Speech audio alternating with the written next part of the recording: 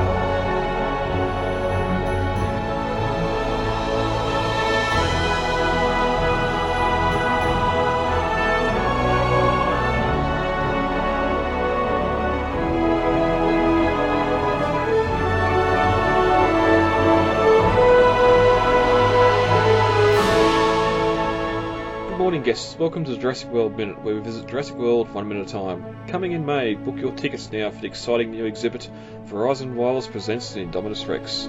I'm Brad.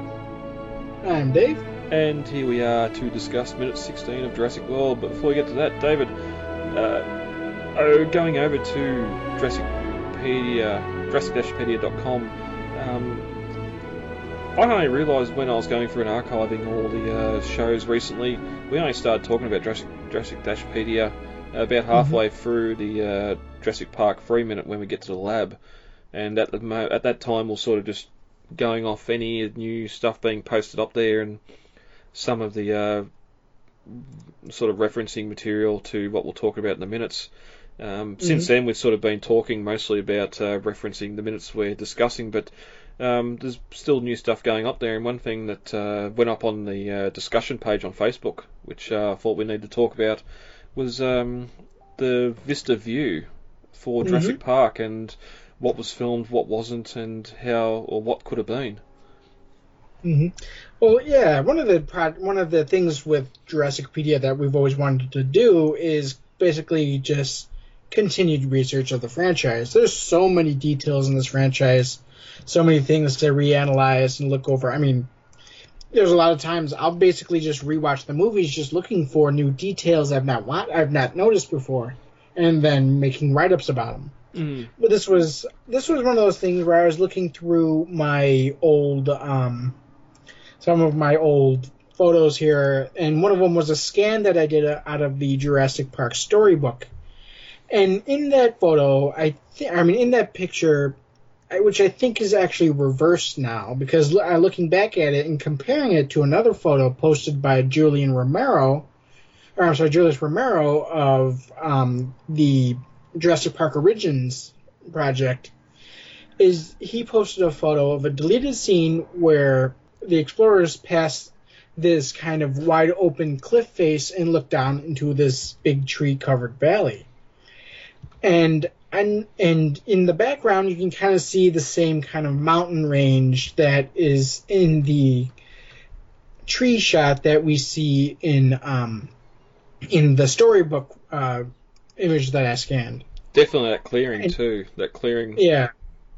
And that connects back to something that was kind of scripted and storyboarded and I think filmed, was something called the Vista view. It was basically a short clearing in the trees where you look down into a valley and there's a herd of Brachiosaurus there. I think this was that. And in fact, there was even a alternate take in the Welcome Jurassic Park scene where Hammond tells Alan and Ellie that they'll see the Brachiosaurus again later on the tour, which presumably would again be that same herd that we see Grant making calls to in the tree for my bed scene. Yeah, I do remember when they posted up that photo of these two explorers on that road. The fact they've got the explorers there, they've laid the trackway down, they've done all the work to film these scenes. We've only ever seen this one still. I think Joseph Malazzo, I can't remember. Yeah, as you brought up, Joe Mazzella actually brought this scene up when he did the commentary on YouTube for the Jurassic Park rewatch with him. That was a couple weeks ago, I think now. And he mentions that they shot the scene, but his dad wouldn't let him be in the car, so they had a stunt double because his dad was afraid the cliff would be too unstable. Well, the fact that someone's in the back driving and he's just going off those front cameras and following the trackway, and in the shot here you can see the side that bank's not too far away from the side of the cars. So no, it is not. In fact, it almost reminds me of some of the coastal driving trails that they had in California, Northern California, where you've got a cliff face on one side of you and the Pacific Ocean on the other side of you, and you get 7 feet of road, and that's all you get. Yeah. And again, it's just something from more little tidbits here from Jurassic Park of stuff that must exist somewhere. We're just not seeing it, whether it's destroyed or whatever else. And it just kind of presses even more the need of I don't know what you would call it, assembly cut, Jurassic Park trilogy, the assembly cut, where you basically take all these deleted scenes, and they got to be out there. There's so many stills of so many of them out there. Some of them had to have been saved from the cutting room floor. Yeah. And basically what they need to do is just reinsert them, clean them up, reinsert them, release the first 3 movies in 4K with all of these deleted scenes back in. I know it would sell incredibly well. Yeah, every fan would want it. We want the extended trilogy, and it's kind of the opposite with Star Wars fans. They want the original theatrical cut so bad, and Disney won't do it. We want the extended trilogy so bad, and Universal won't do it. Yeah, it's a shame. After this 6th film, we want a big box set. Do it. Yeah. Celebrate 6 films in this franchise spanning 32 years or whatever it will be by then. Mm-hmm. Did you boys serve in the armed forces? Afghanistan, sir! Did your general ever fly into battle with you? Oh! Got it! Also been real busy over the last couple of weeks trying to get all our past episodes archived. I think the iTunes store only shows the last 100 episodes, so a lot of people coming into Lost World won't be able to see those earlier minutes. So now I've been able to get everything archived. First up on Google Drive, you can get every episode of the Lost World Minute and Jurassic Park 3 Minute on 2 separate drives there. All the links are on the website, and I've also started uploading the weekly podcasts over onto our YouTube channel. But please just take in mind there that you're probably going to be a week behind when the podcast actually released, because I've got to take that file to work and get it converted to video and all that sort of stuff. So head over to the website. It as well has been a little bit forgotten about the last little bit, but head over there. You'll see the archive section for Jurassic Park 3 Minute and the Lost World Minute, and also you can go over to our YouTube channel, links there as well, just to more ways, David, to ingest the show. Yeah. But yeah, Dave, just more ways, more places for our listeners to be able to get the show and be able to listen to past episodes. Yeah, and I was gonna say, I know that we've had a couple of people asking how to get some of the older episodes, so that'll be great. Yep, just spreading everything a bit further out there, making things a lot easier. You're dead. You crazy son of a bitch, you're dead. Alright, Dave, we're only getting minute 16. Yep. As we enter minute 15 of Jurassic World, Masrani dropped quite a bombshell, saying that he was carrying on Hammond's wish, and never once did he mention profits. As we open on minute 16, Simon says, "Don't forget why we built this place, Claire. Jurassic World exists to remind us of how very small we are, how new. You can't put a price on that. Now please, we're flying." At the 15-second mark, he faces forward and puts his sunglasses on and says, "Breathe," as the helicopter starts to power up for its descent. At the 24-second mark, we pass a very familiar-looking waterfall.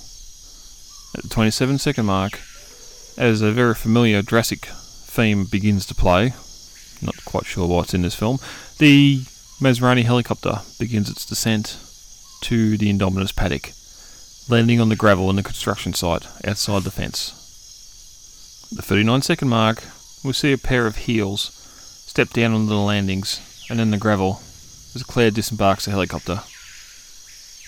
Masrani's already outside, walking around the front, staring up at the massive structure of the Indominus Rex paddock. Behind them, the trainer pilot is running for the foliage and vomiting heavily into the ferns. Claire asks Masrani, "Is he okay?"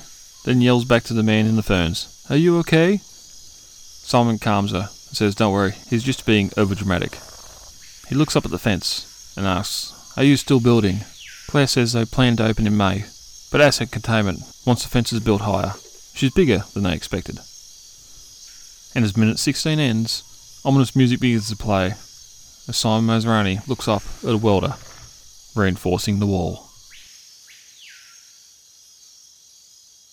As we continue into minute 16, flying and the flying and chat continues. Simon cuts off Claire and says, another great line here, "Don't forget why we built this place, Claire. Jurassic World exists to remind us how very small we are, how new," which is something, again, just the wonder here of Jurassic World.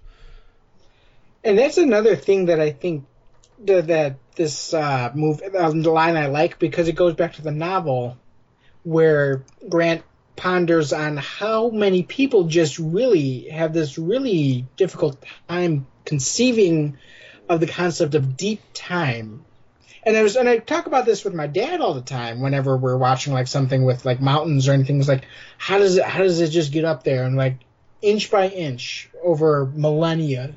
And it's just something that people have a hard time conceiving of, is like, say, a mountain just growing out of nothing over millions of years, you know? Yep. Or even humanity. What's that? I was just going to say, even a stream carving its way through the rock and making a canyon, a river. Exactly. A gorge. Yeah. Yep. And that's or like the Grand Canyon. We're watching a special on the Grand Canyon the other night, and he just could not conceive of a river cutting through a mesa like that just eventually erodes it into a gigantic canyon, you know? Yeah. Yep. And it's weird because, I mean, humanity has just been something, it's just something on this planet that is so new, and we've affected the planet, shaped it to our will so much that many geologists consider that we are in fact living in a new period of time that they dubbed the Anthropocene. And humanity has just reshaped the face of our planet in such a way in such a short time that it's easy to see why humanity would have a difficult time conceiving of this, of say a mountain or a pit forming on its own in millions of years, when we can do it within 5, you know? Yeah. I mean, look at some of the mine pits that they have for coal or other things in the United States and Russia and in China and around the world, where they're just basically 2 mile deep pits in the world, and it's just something that we did over a couple of years. I mean, you can imagine how hard somebody who does that, it would be for them to consider it taking millions of years for that to happen naturally. Yeah. Yep. And of course we want everything now straight away. We have no patience, man. Mm-hmm. Oh, that's only gotten worse. People are so impatient these days. Yep. But also here we sort of, as I mentioned last minute, get a bit of this Jurassic Park theme or score here, which I don't think we need at all in this scene or in this flight. The Jurassic World theme was quite fine here, but Masrani continues, you can't put a price on that. Now, please, we're flying. which again, like, just one of them simplest things of being able to fly. You can't put a price on that either. Yeah.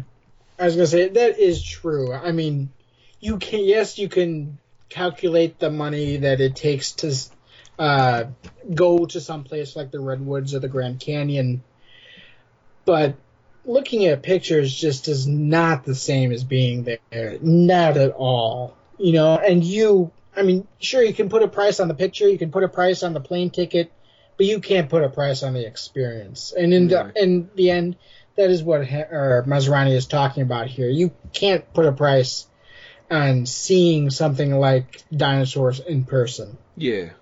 Yep.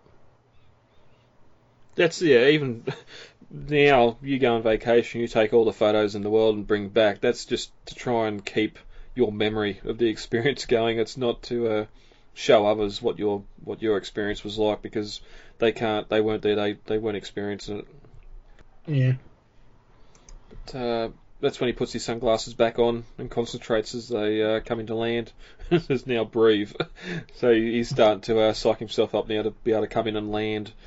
But yeah, just going back to that line again, real quick, about how it exists to remind us how new we are, and you can't put a price on that.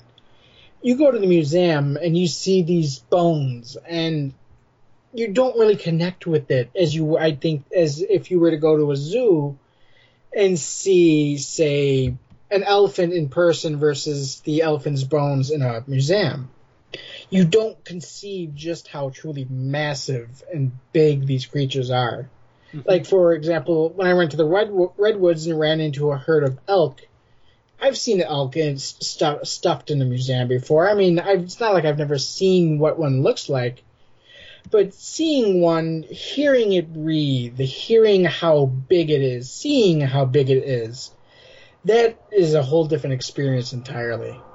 Yeah, just being able to hear the sounds it makes. Exactly. I mean, you feel that intimidation when you accidentally come up on a big bull elk, and it's staring at you, and from its head 7 feet up in the air. Yeah. And that, I mean, it just makes you feel small. Yeah, unless you've got a really big sound system, having the T-Rex yell outside a car door is never going to come across to what that experience was actually like for the kids there in Jurassic Park, and yeah. Or even seeing like a living T-Rex head. I mean, the animatronic head, the one-to-one animatronic head. That's got to be something to see, Yeah, even that, just behind the scenes as they're rehearsing and stuff like that, would have been amazing. Outside, the chopper flies over the treetops and another ridge, and I know we're going to go back to Jurassic Park with the wind shears and that. Maybe flying through this terrain's not the best, but he seems to be flying a little low, close to the treetops as they're flying along here. He's definitely giving his instructors. I would love to comment. Just can we get a couple more feet altitude or something here? But as more as that JP score plays, we fly past Jurassic Falls, which far south on Nublar. I don't actually think it's the Jurassic Falls. I mean, obviously it's the filming location, but I don't think it's supposed to be the same falls with the landing pad and all that in the course of the film itself. I'm sure Isla Nublar has 100 different waterfalls, Yeah, we see another one later in the movie. Yeah, but the fact they're playing the Jurassic Park theme here as well, yeah, I don't know. Yeah. I mean, it's clearly meant to be a nostalgia nod to the fans. I mean, it's in the course of the movie itself. No, of course, it's not the same waterfall, but to the fans who know and recognize it, they know what they're doing. That's why they have the theme and the helicopter fly past it and all that. Well, I suppose too, the last time we've seen a helicopter flying on the island was a helicopter approaching that helipad as well. Yeah. Except for the evacuation, of course, but. Mm-hmm.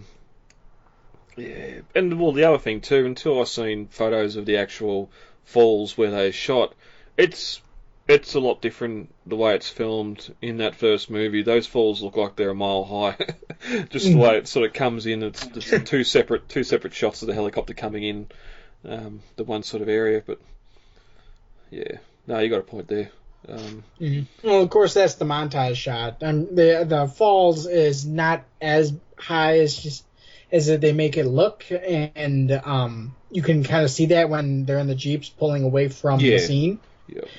But at the same time, I mean, it's that montage shot. It's meant to make it look bigger and more spectacular.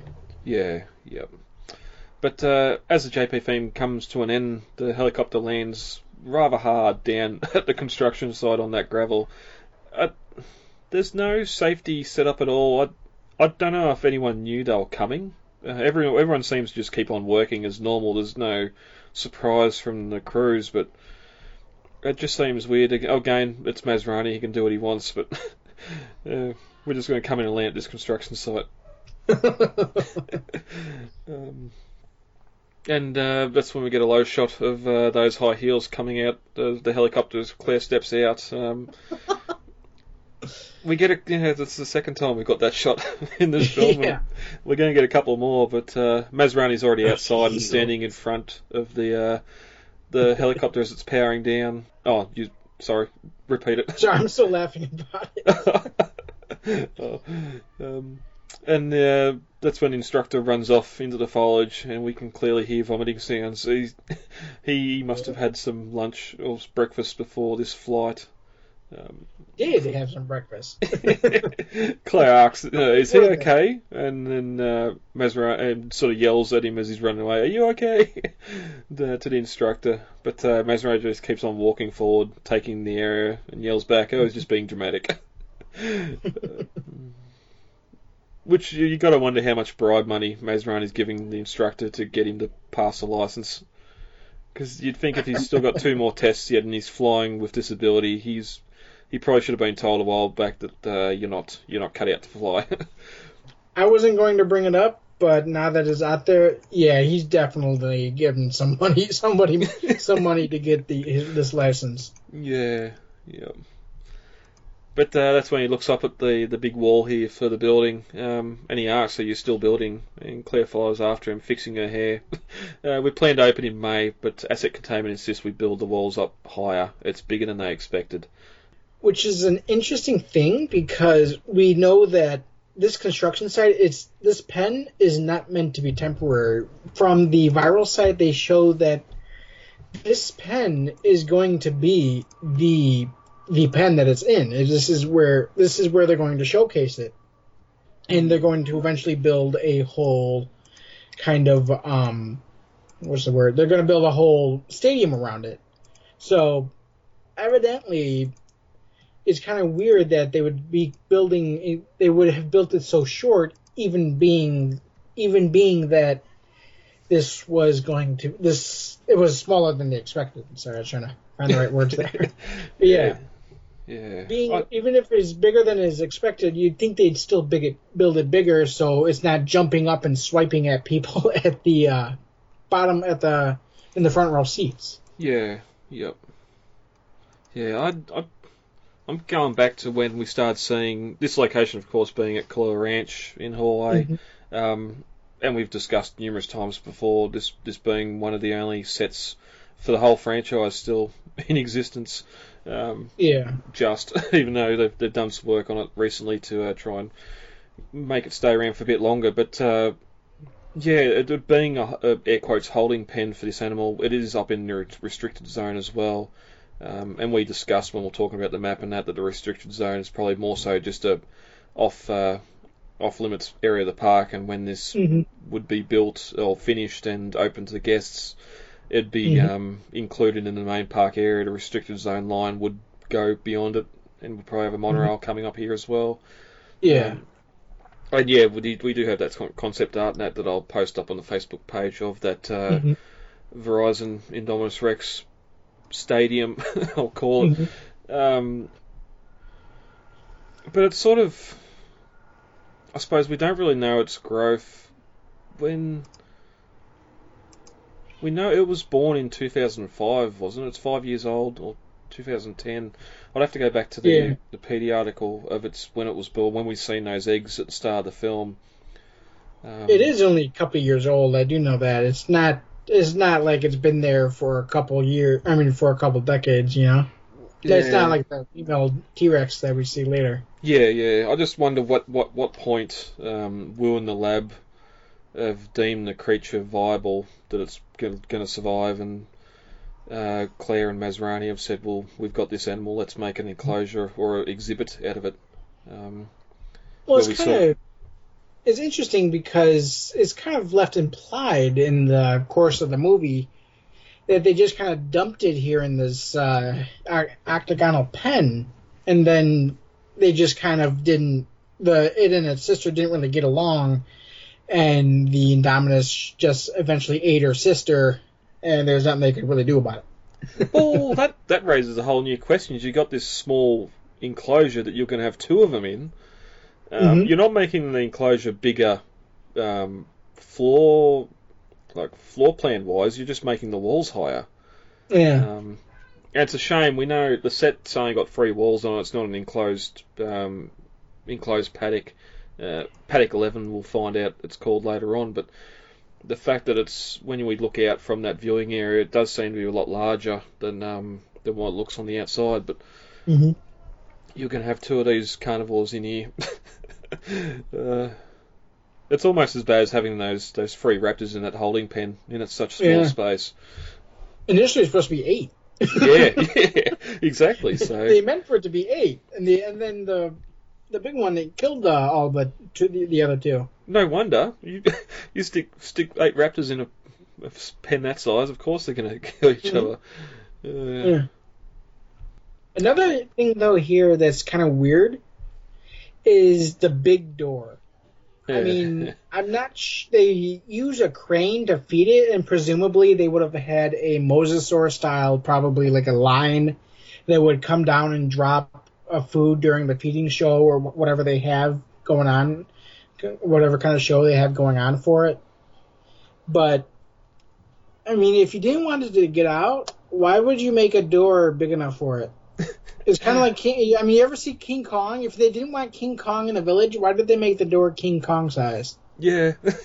Yeah, we'll definitely come back to that when it finds a way to get out of that door. But it is a good point. Again, we need stuff to happen in order for chaos to ensure and the plot to continue. Yeah. Even her, just the idea of her scaling the wall. Which I do recall a fan video did do a making of the Indominus escape before the movie came out. It was just basically the Indominus. It was a CGI render, and it was a nighttime, what would you call that? Night vision feed of the Indominus Rex scaling the wall and climbing out, which I thought was really cool. Because I think that was the speculation of how she got out. When the trailers started dropping and we saw the claw marks on the side of the wall, that there was the speculation that she basically climbed out of the enclosure. Well, everyone believed that's what happened, as we see later when they go into that enclosure. But yeah. But the other thing here too is the fact that they want to open in May. If we're here in December, they've still got 5 months of construction to get this stadium up. The whole time this animal's alive and in the enclosure and being fed by crane for now. As you said, they're probably going to have some sort of automated feeding system and that for later for spectators and just to feed her. What that would have entailed, we don't know, But yeah, we got a lot more to discuss about this enclosure and the inside next few minutes when we start to see a bit of it. Some of the issues there, why you need to so heavily populate and enclose with foliage for something to be able to hide in. But we'll get to that soon. As the minute ends, we see a welder working up on the wall and some of the other workers busy working on the construction project. So that's that's all that on minute 16. Over at the novel, dialogue and everything's pretty much identical to the point here where we arrive at the Indominus Rex enclosure. Mm-hmm. But, Dave, that's minute 16. Thanks for joining me. No problem. You don't have anything else to add? Well, no, I think we covered that pretty well.